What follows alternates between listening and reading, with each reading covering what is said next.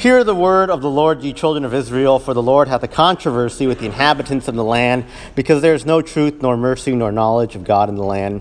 By swearing and lying and killing and stealing and committing adultery, they break out, and blood toucheth blood. Therefore shall the land mourn, and every one that dwelleth therein shall languish with the beasts of the fields and the fowls of the heaven. Yea, the fishes of the sea also shall be taken away. Yet let no man strive, nor reprove another, for thy people are as they that strive without priest. Therefore shalt thou fall in the day, and the prophet also shall fall with thee in the night, and I will destroy thy mother. And people are destroyed for lack of knowledge, because thou hast rejected knowledge. I will also reject thee, and thou shalt be no priest to me, seeing thou hast forgotten the law of thy God. I will also forget thy children. All right, let's pray before we get into today's Sunday school. Dear God, thank you for gathering us here today at church. We know today is also a big day at church for the opening of Chinese school. We pray that you're with the teachers and all those involved with that right now, that this may be the start of a fruitful season of preaching the gospel, spreading your message to those who have never heard it.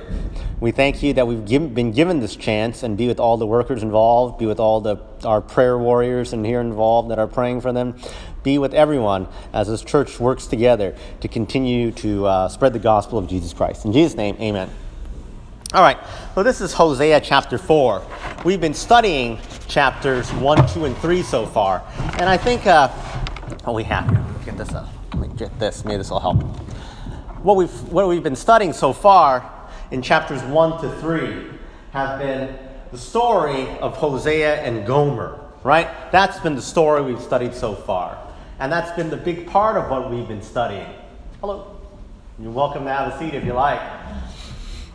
So in chapters 1 to 3, we get this illustration based on the real thing that happened to Hosea, right? Of what was the problem for those people in Israel, right? Back in the time of Hosea. Okay? And the problem was that they had gone away from God. They'd gone away from God, right? They had been harlots to God. And so, as an example to help Hosea understand what it was exactly that was going on and why God was so angry, God puts Hosea through this incredible test, a test that I think many of us would fail, right? He tells him, okay, what I want you to do first is I'm going to go marry the whore, right? Marry Gomer, who was, that's her reputation. She was a whore, a prostitute, or whatever. I don't know, right? Something along those lines. That's what chapters 1 to 3 were about. And we saw the breakdown of how that relationship really mirrors what God wanted to teach these children of Israel, right? What we're going to see in chapters 4 to 14 is now more of the traditional books of prophecy. I don't know if you guys have read many of the prophet books, right? But a lot of them, the way they are set up and organized, is that it's kind of like the prophet gets a message from God, and here he is telling you this is what God said, right? God said this, don't do this, etc., right? So far in this book, we've had a lot of stories, right? So now we're going to get to the part where there's less story and more of the message of what is the point of the story, right? But to do the quick recap, remember we did the recap in chapters 2 and 3. We studied the family of Hosea, right?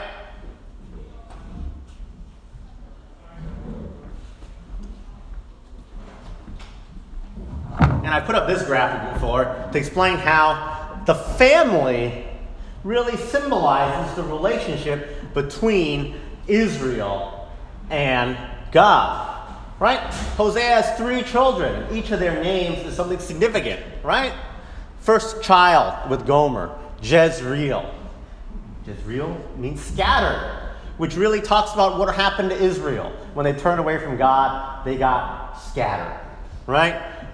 Next kid, Lo Ruhama. We studied that meant no mercy. No mercy. When they were scattered from God, when they went away from God, there was no mercy from God, right? And finally, Lo am I, the third child, lo am I, which translated means not my people. That when they turned away from God, and they had no mercy from God, they were no longer God's people. Well, that's what we've been talking about in these first couple chapters, right? We've been talking about all these things, but we also talked about this, that at the end, there was a bit of a reversal, right? That even though at the outset, this is the way they were, we studied, and most recently in chapter 3 we studied, right? That Hosea was told to go back to his wife. That's what we said last time, right? He was told, go back to your wife. Yes, that same wife that was the one that was cheating on you, that left her home, that went to go live with another man. Go back to her. She hadn't repented. She hadn't done anything change in her life, right? But still, he was told to go back and love that woman. And he did. And he did. And the idea being, and not only that, he had to buy her out of slavery, or buy her out of whatever situation she was, right? We said last time, he paid a big price. He paid a big price. 15 pieces of silver, an omer of barley, and a half omer of barley. That was in chapter 3, right? He paid all he could to buy his wife back. And that's the way God was with us. He didn't give up on us, right? He didn't just say, oh, you're not my people forever. That's what he said to the children of Israel. In the end, he paid a big price to buy them back. What was the price he paid? Well, we all know. We all should know, right? He paid the price that was more than 15 pieces of silver. He paid the price of his own son, Jesus Christ. Jesus Christ was the price paid for the redemption of the children of Israel. And it's the same price paid for our redemption, right? Because the story of Israel matches the story of us. We fell into sin. We need Jesus to buy us out of slavery to sin. And that was chapters 1 to 3. That's the story of Hosea and Gomer. Okay? So that's all very allegorical, all very symbolic. Right? Now we're getting beyond the symbolic, and now we're going into the more direct message of God. So he's given the symbolism. This is how you guys have been acted, just like Gomer. You guys are all Gomers, right? You're all sinners. You all turn away from me, right? That's a problem. Now we're going to chapter 4. We're the first 6 verses of chapter 4. And now he's being a little more direct, God here, speaking through Hosea. Hear ye the word of the Lord, right? Pretty clear, right? This is God talking now. This is God's message, right? The Lord hath a controversy, a complaint, right? This is God's complaints against the children of Israel, right? This is what he's saying. He's listing it out here. This is what my problem is, right? This is my problem with you guys. Verse 1 makes it pretty clear. He says, there is no truth, nor mercy, nor knowledge of God in the land, right? That's what he set out, right? The problems. No truth, no mercy, no knowledge of God in the land. Verse 2, what's the result of having no truth, no mercy, no knowledge? The result is you guys are swearing and lying and killing and stealing and committing adultery, doing all these sin. What's the result of the sin? Verse 3, the land shall mourn. The land shall mourn and languish, right? All the things is going to go bad, right? How bad? In verse 5, it's so bad that in that day, even the prophet, and the prophet is supposed to be the man of God, right? Even the prophet shall fall, right? So verse 6, my people are destroyed for lack of knowledge. Lack of knowledge. How bad are these people? Verse 4. We skipped over this one. I forgot here. Let no man strive nor reprove. Strive in this context means to kind of like argue. So no man should argue nor reprove. Reprove means correct. So why is this? Well, normally we'd say, don't you want people to argue and correct with the wrongdoers, right? It says, don't argue or try to correct the wrongdoers. Why? For they are the ones that strive, that argue with the priest. Meaning this, they are so bad that their sin is so bad that they're at the point where they even argue with the priest. So don't waste your time arguing with them. If they're even arguing with the priest, good luck arguing with them, telling them their sin is wrong, right? That's how bad the people of Israel had become, right? That they got to this point. So you see here the breakdown of what God has as a problem with these people, right? This is the problem. And it starts right from the beginning. Let's go through the beginning and try to take as much as we can in our remaining time to try to figure out what is the big problem here. Verse 1, no truth, no mercy, no knowledge of God. When we're talking about truth here, what are they talking about? No truth. We're talking about the truth of Jesus Christ, the truth of God, right? This is the truth that we ought to have. We know that in our lives, and it was true for the people back then. Back then, they had to understand the truth of the coming Messiah. For them, it was the coming Messiah because Jesus hadn't come yet, right? They had to know that truth. That's what they were taught. They should have known that. But they didn't. They didn't. And because they didn't know that, what happened? There was no mercy. We've studied this many times, right? No mercy. Very consistent, right? The same message. No mercy. But what is the root cause? What is the root cause? Why did they not follow the truth? Why did they wind up with no mercy? Why does it say in verse 6 that his people were destroyed? They were destroyed for lack of knowledge. Right? Verse 1, no knowledge of God in the land. Verse 6, my people are destroyed for lack of knowledge. In fact, it says they have rejected knowledge, and that's why God will reject thee. Right? How bad is it they rejected the knowledge of God, the law of thy God? It says, I will forget even thy children. The knowledge of God, the lack of knowledge of God, is what is the root cause of all the problems here of Israel. I think a lot of times it's a problem for us too that leads us into sin. We touched on this a little bit last week if you were here for the Colossians message, right? When we talked about how we have the Word of God as our guide against sin, right? Well, that's part of it, certainly. But when God talks about knowledge here, we're talking more than just book knowledge, right? It's not just can we memorize certain things, right? Do we know certain things from the Bible or the scriptures or whatever? In fact, God even recognizes that there are some people that have heard this knowledge before, right?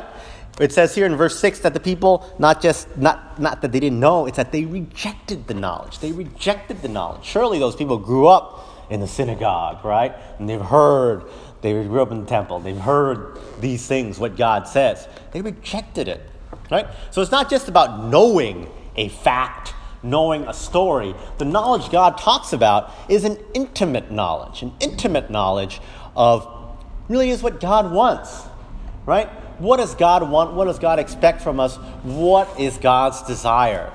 I'll compare this knowledge to the most close knowledge that I'm familiar with, right? I think the closest relationship and the closest knowledge that I would have is with my own wife. I don't know, you guys with your own that are married, I think you guys would probably agree with this, right? That the person that you know best, right? That the thing you have the most knowledge of is your significant other, right? That's the nature of a relationship. You know, one time we went out to lunch with one of our old friends, right? And he's telling us about how he had met up with this other, he'd start dating this girl, but she was in San Diego, right? So he lived up here in the Bay Area and lived in San Diego. It was a long-distance relationship. And we told him flat out, it's going to be tough. It's tough to have a long-distance relationship to make it work. Why is that? Because you're not around each other. You can't know each other. You can't spend time with one another, right? And he says, Elaine and I, we've been together so long, right? We know, so much about each other, about, what we like, what we don't like. Some stuff has just become, internalized, right? I know there's a certain way that she wants a certain thing done, right? I got to get that done that right way. She doesn't even need to ask me. I know it. I'll go do it that way, right? And I told this guy, well, how are you going to learn all this stuff if you're not even around her, right? It's going to be tough, right? Unless, I told him, the only way I've seen these long-distance type relationships work is that the people make tons of effort to actually go, travel back and forth, every free time they have, right, to go see the other person, to put that kind of effort into the relationship. And he's like, oh, no, nowadays there's Skype or whatever. I can just chat online for once a night, and that's good enough or whatever, right? And it's no surprise that a couple months later, their relationship ended, right? Because they didn't have that intimate knowledge and didn't have that real interaction. in-person interaction, right? To keep that relationship going. With God, it's the same way. It's not just simply about knowing, oh, I can memorize a few Bible facts, and that's a close relationship. That's knowledge of God. Knowledge of God is something much, much more intimate. It requires much, much more effort. Think about it this way. Think about the people who Hosea was talking to back then in the 700s BC. Things were a lot different back then. That's a lot different than the way we know about Bible knowledge. Bible knowledge back then was a lot different than it is today. Because today, we have the Bible, right? We have this book. We can read this book. We can know something about this book. Think about what people were like back then. Most people were illiterate. You can't even read. Even if you had the book, you could not read it. You're illiterate. There's no educational system. People didn't go to school. You're a farmer, right? You're a fisherman. You're whatever you are. You don't need skills like reading. That's for like high-class people or whatever, right? And this book, or back then they were scrolls, right? They didn't have books, right? They're scrolls. You've seen like the Dead Sea Scrolls, right? These scrolls were rare. Think about how long it takes to handwrite a scroll with all of the Mosaic law on it, right? Take a long time. It'd be a treasured item, a rare item. In fact, the item was held mostly by the priests. That's why we read so much in just these couple of verses talking about priests, right? The priests. Why is God focusing on it? Because the priests were supposed to be the keepers of this knowledge. They're the ones that learn how to read. They're the ones that had possession of the scrolls, that could know what's in the scrolls and share about the scrolls. If you were a regular guy, like you and me and everyone else, right, and you wanted to learn God's knowledge, you had to rely a lot on the priests, right? You had to actually show up when it's time to worship God on the Sabbath day. If you're not there on the Sabbath day, guess what? You have a hard time hearing anything about knowledge of God, wouldn't you? Right? If you're not around your fellow, back then they're all Israelites, right? If you're not around your fellow Israelites and talking to them and sharing about what you know, you're not going to hear a lot about the knowledge of God, right? You only have a limited time with that priest, right? The priest is out there talking about the Bible, or the scriptures back then, right? And that's the time to hear from it. In fact, this is something actually very true throughout most of the history of Christianity, right?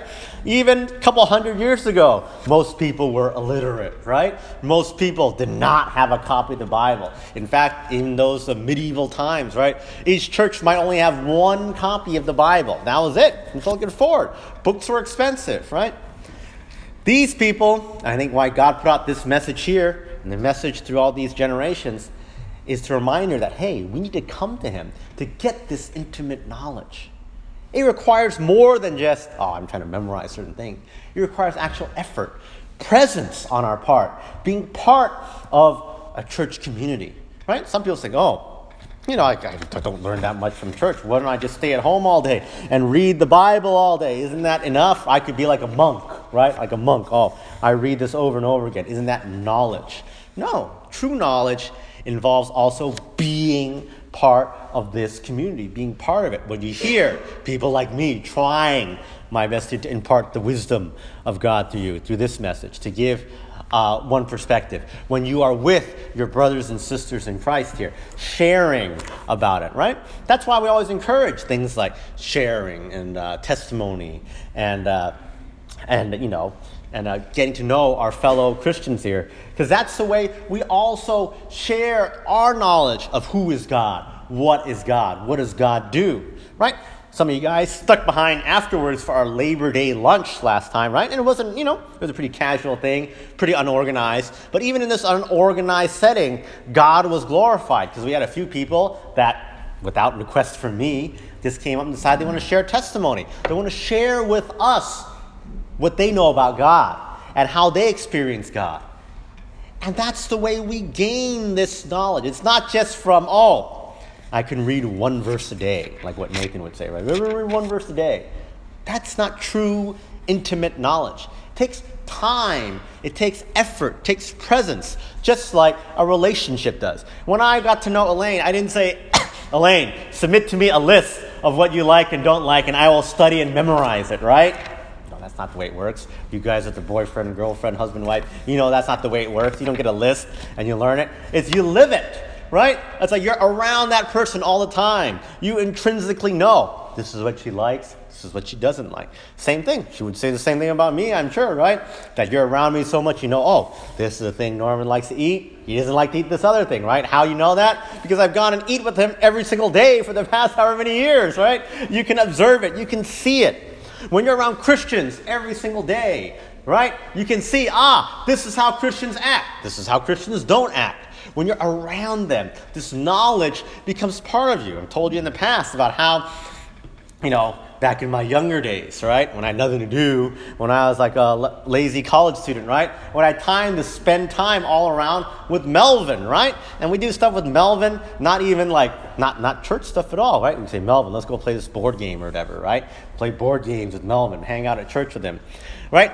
Even on this non-Christian event, totally thing, you could see the influence because he plays the game differently than other people, right? It could be like, one of the games is like, you write down, you try to guess who wrote which answer to each question, right? Sometimes you would read the answer and it'd be something like, getting people saved. Who wrote that answer? Well, we could always guess it's Melvin, right? Melvin will write that as the answer, right? And so you get that influence, just being around someone like that. We're getting knowledge about what it means to be a Christian, what it means to follow God. When you're a Christian, you follow God, you have that desire to get people saved, for example. And you see it in the way they act, right? The act of, they're not cheating at the game, right? They're not getting upset and swearing, right? They're not doing all these type of things. And just the influence of others brings that together. That's how you get the knowledge that God is talking about here. What happened to the Israelites? They turned away from that. They didn't want to listen to the priest, right? Said they argue with the priest. Priest, you're wrong. I don't want to follow you, right? They didn't want to just hang out with Israelites and have the good influence of people that were actually following him. No, they wanted to go see, hey, what are those idol worshipers doing? We want to see what the Baal worshipers do. We want to follow this idol, that idol. That's how they turn wrong. And we watch out for the same thing here today, right? When we say, hey, we're not going to spend our time getting deeper knowledge of what God says. Instead, we have followed the knowledge of the world, right? How much, as Melvin pointed out in his previous time speaking, right? How much do people spend time getting intimate, knowing the lyrics to the rock songs? How much time do people spend around, this is the opening day football season, right? Around following the football team, knowing the rosters, knowing who the star players are, the statistics, the everything, right? Some people are like that. They're so immersed in it, so intimately engaged with something like that, like football, like their rock music, like this and that. Do we have that same kind of intimate engagement with the Bible, with God? We have the luxury of having the Bible, that's true. We have that added advantage over the people in Hosea's day where we don't have to spend so much time trying to track down the priest and learning from him, trying to track down other Israelites and learning from them, right? We still should do that, right?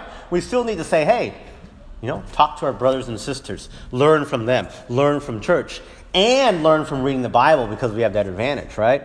But how much time do we spend doing that? Do we spend less time than we do studying for our fantasy football drafts to make sure we know every player and every roster and every statistic? I don't know. I hope we do more.